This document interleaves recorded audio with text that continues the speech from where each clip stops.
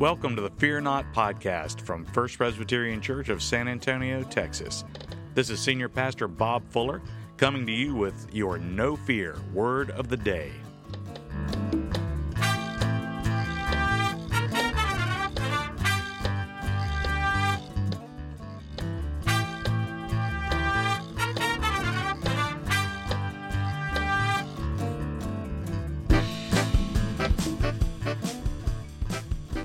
So over the last few days, I've been thinking a lot and praying a lot about how I, as a pastor, and how we, as the church, can really make a difference during this very strange time. And the word that just kept coming up to me was the word encouragement. I kept thinking, if there's anything that I can do or share with my family, something that might make a difference in these anxious times, what would that thing be? What would I want to share with them today? And the word that just keeps coming to my mind is the word encouragement. So this is a quick podcast for our family and friends in San Antonio and whoever might listen, from a church that's trying to lift up Jesus Christ, love one another, and love the city through this COVID-19 challenge. I think it was Pastor Rick Warren, author of the bestseller The Purpose-Driven Life, that once said that in different ways, using different words, the Bible tells us to have no fear 365 times. Now, whether it says it as be not afraid, or have no fear, or fear not, the Bible tells us not to be afraid 365 times. And to me, that sounds like a good foundation for a podcast about living each day with courage. I hope that as days go on, you'll share some stories with me about examples of courage and compassion as you see them happening in real time. Because right now, it's too soon to tell whether this is going to be a time of temporary discomfort or a real crisis. But if we go into it with the understanding that our God is in control, that our Lord Jesus Christ loves us, that He has a plan and purpose for our lives, that He has a position for us on His team, and a place for us at His table, then we're going to find out that even this barren time can bear real fruit.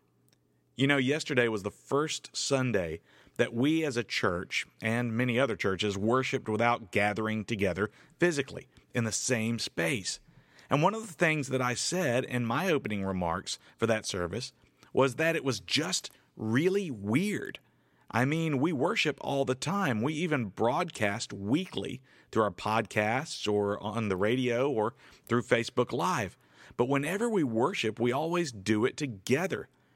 You know, it was so strange preaching to an empty sanctuary. Only the members of our worship team and technical team and ministerial team were there to hear it. And yet knowing that members of our congregation were going to be listening and sharing these words and this time and these prayers and the Lord's presence, getting together virtually, just in a different kind of way, made it special in a whole different kind of way. It wasn't the same, but it showed the power of the church together, even when we can't do it face to face. I think one of the hardest parts of our present crisis is the call for social distancing. You know, it's usually our first impulse and honestly our best response to come together in times of great need and in times of great uncertainty. You know, we may not know what's going to happen next, but it always comforts us to know that we can face whatever trial it is together. Well, this situation is different. One of the best ways to combat this crisis is to distance ourselves from one another, to distance ourselves from one another physically so that we won't pass from person to person the very disease that we're trying to defeat. But while that may be good for the body, it really doesn't feel good for the soul. We want to be together. And that's why we need to remind one another and help one another understand that our separation is not driven by fear, but by love of our neighbors and our responsibility to one another. Prudence is not the same thing as fear. In fact, one of the most loving things that we can do during this time is to be mindful of how our actions, our contacts, our travels, our own exposure and health affects the lives of others. One of the things that I mentioned was that even though it was weird to be worshiping without being together, there's still something special about that weirdness. The word weird is an old Germanic word that means more than just abnormal or unusual. It means supernatural. It means mystical or mysterious. It means strange, but in a spiritual way.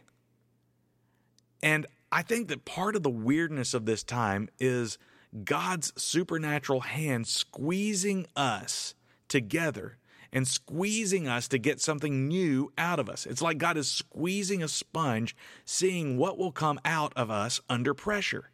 So even though I'm anxious about this time, just like all of you, I really believe that God is going to use this time to squeeze something new and special out of us. Something powerful, something deep, and maybe even something weird. Something that our world does not expect.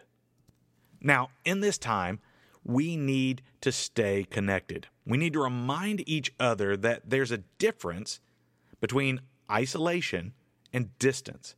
We can't become isolated in a crisis like this, nor can we allow others to become isolated. Now, thanks to decades of innovation, every single one of us has in his or her possession, or probably even in your hand right now, a communication device called a smartphone that will keep us connected even when we can't be together. And what I want to say about that is that it's just as much our responsibility to stay connected and vigilant about one another, reaching out with compassion over telephone lines, as it is for us to stay separated physically to curtail the spread of the virus.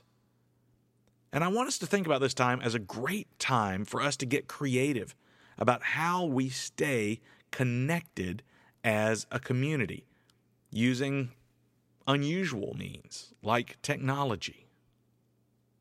In addition to remembering that this is a time to really pay attention to our connections, we need to remember that this is a time for compassion as well. As the days and weeks go on under this new pressure, we are all going to have to think beyond simply our own needs. Our city lives on the edge every day. San Antonio has the highest disparity of wealth, that is to say, the greatest distance between wealthy and impoverished of any major city in the country. It's hard to believe. But that means that a great number of people will be dangerously vulnerable during this crisis. The elderly, the working poor, our homeless neighbors, and really children at all economic levels. So we want you to know that even though our ministries of compassion will take different forms, we've been in ready and constant contact already with our mission partners and with others with whom we work around the city to figure out how to continue to serve our neighbors and our neighborhood throughout this crisis. We can't do everything the same way we've always done it, but we're still going to be doing a lot. And I always want you to remember that we have one important, powerful tool at our disposal. Prayer is one of the most important gifts that we have. It's not a last resort. It is the most powerful thing we can do. We need to pray not only for ourselves, but for those most at risk in this crisis. I want to propose that we set aside a time of prayer each day for us as a congregation to stop and pray at the same time. A time for us to stop and pray for one another, for our city, for the glory of Jesus Christ, and for our neighbors. So I propose that wherever you are at noon each day, that we hold a prayer vigil. You just stop and take a few minutes to pray for your neighbors, for our families, for our covenant partners, for our friends, for our city, and especially for our leaders. We should pray for health, for guidance, for clarity for our leaders, and especially for a cure and relief from this sickness. Most of all, we should continue to pray for courage and patience as we trust in the Lord's healing. So, let's take a moment to just have an update of where we stand right now. Just like all of you, the leadership of the church has been following the developments in the COVID-19 situation very carefully. And over the last few days, the city has made a proportionate response by moving incrementally as the situation develops. We've decided to follow the same course of wisdom in our own proceedings. Rather than make long-term or sweeping decisions, we're going to move forward with patience, with courage, and with intelligence. Therefore, we are suspending all church activities for the week of March 16 through 20, and that includes our evening activities. We're going to do that until we get a clearer picture moving forward. We also need to say a word about our Children's Center. The Children's Center will continue to follow the leadership of the San Antonio Independent School District, or SAISD, until further notice. They tie their schedule to SAISD so that parents will have a clear means of communication and information about school closings. But with all of that in mind, we ask you to please see the First Presbyterian Church website, that's fbcsanantonio.org, and to check our app for continuing updates. We also want to recommend the Ready South Texas app. That's a place where you can get all kinds of local information and updates. Our own Harvey Howell, who has a lot of experience in disaster assistance, has encouraged everyone to download that Ready South Texas app. So thank you for giving me a few minutes just to make some introductory remarks and to convey some of that information. But now let's get to the heart of this podcast, which is to talk about God's encouragement throughout His Word. Let's start our no fear word of the day in Isaiah chapter 41, verse 10. The Lord said to Isaiah, "Fear not, for I am with you. Be not dismayed, for I am your God. I will strengthen you, I will help you, I will uphold you with my righteous right hand." I think it's wonderful that in this necessary season of social distancing, that God reassures us with His presence. Let's take a look at that first no fear promise that we're going to be studying. He says, "Fear not, for I am with you." You know what? If you examine the advertising campaigns of most insurance companies, you'll notice that there's a common theme running through all of them. More than their policies, good insurance companies want to sell you on their people. It's not about the policy you've bought, it's about the people who will be taking care of you in your crisis. Think about it. You're in good hands with Allstate, or consider the State Farm jingle. Just say the jingle, "Like a good neighbor, State Farm is there," and your agent will be magically teleported to your side. Even if they don't directly reference their people in their slogan, the presence of their people is always the foundation of their work. When ruin strikes, when anxiety strikes, when trouble strikes, you need people. I mean, what's worse than crying out for help and no one comes? You know, whether we're dealing with a fire or a car accident or a sickness, we have so many people who come out and support us. That's what makes this whole crisis right now so difficult. We cannot run to one another because of the necessity of keeping our distance from one another. But whatever the situation may be, we need people. We need that presence. And God says that even when your people cannot come to help you, I am going to be with you. Yes, we are all connected through His Holy Spirit, but on top of all of that, encompassing all of that, holding all of that, is God's presence. So one question we need to ask ourselves is, who are your people? Who are your people? Who are the people who are going to come to your aid? Who's going to be with you? Well, God says to Israel, God says to His people, "You are my people and I am your God." He doesn't just say, "I am a God." He says, "I am your God." In Hebrew, the words there that name God are the words Yahweh Eloheinu. And now, this is not just a name of identity.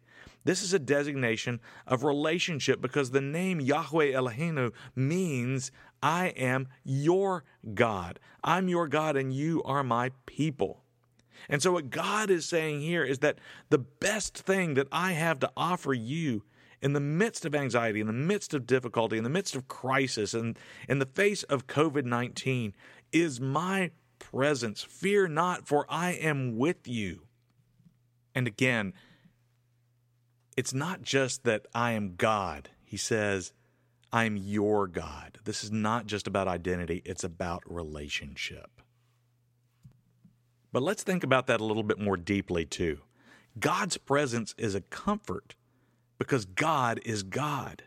He's not just another sympathetic, warm body.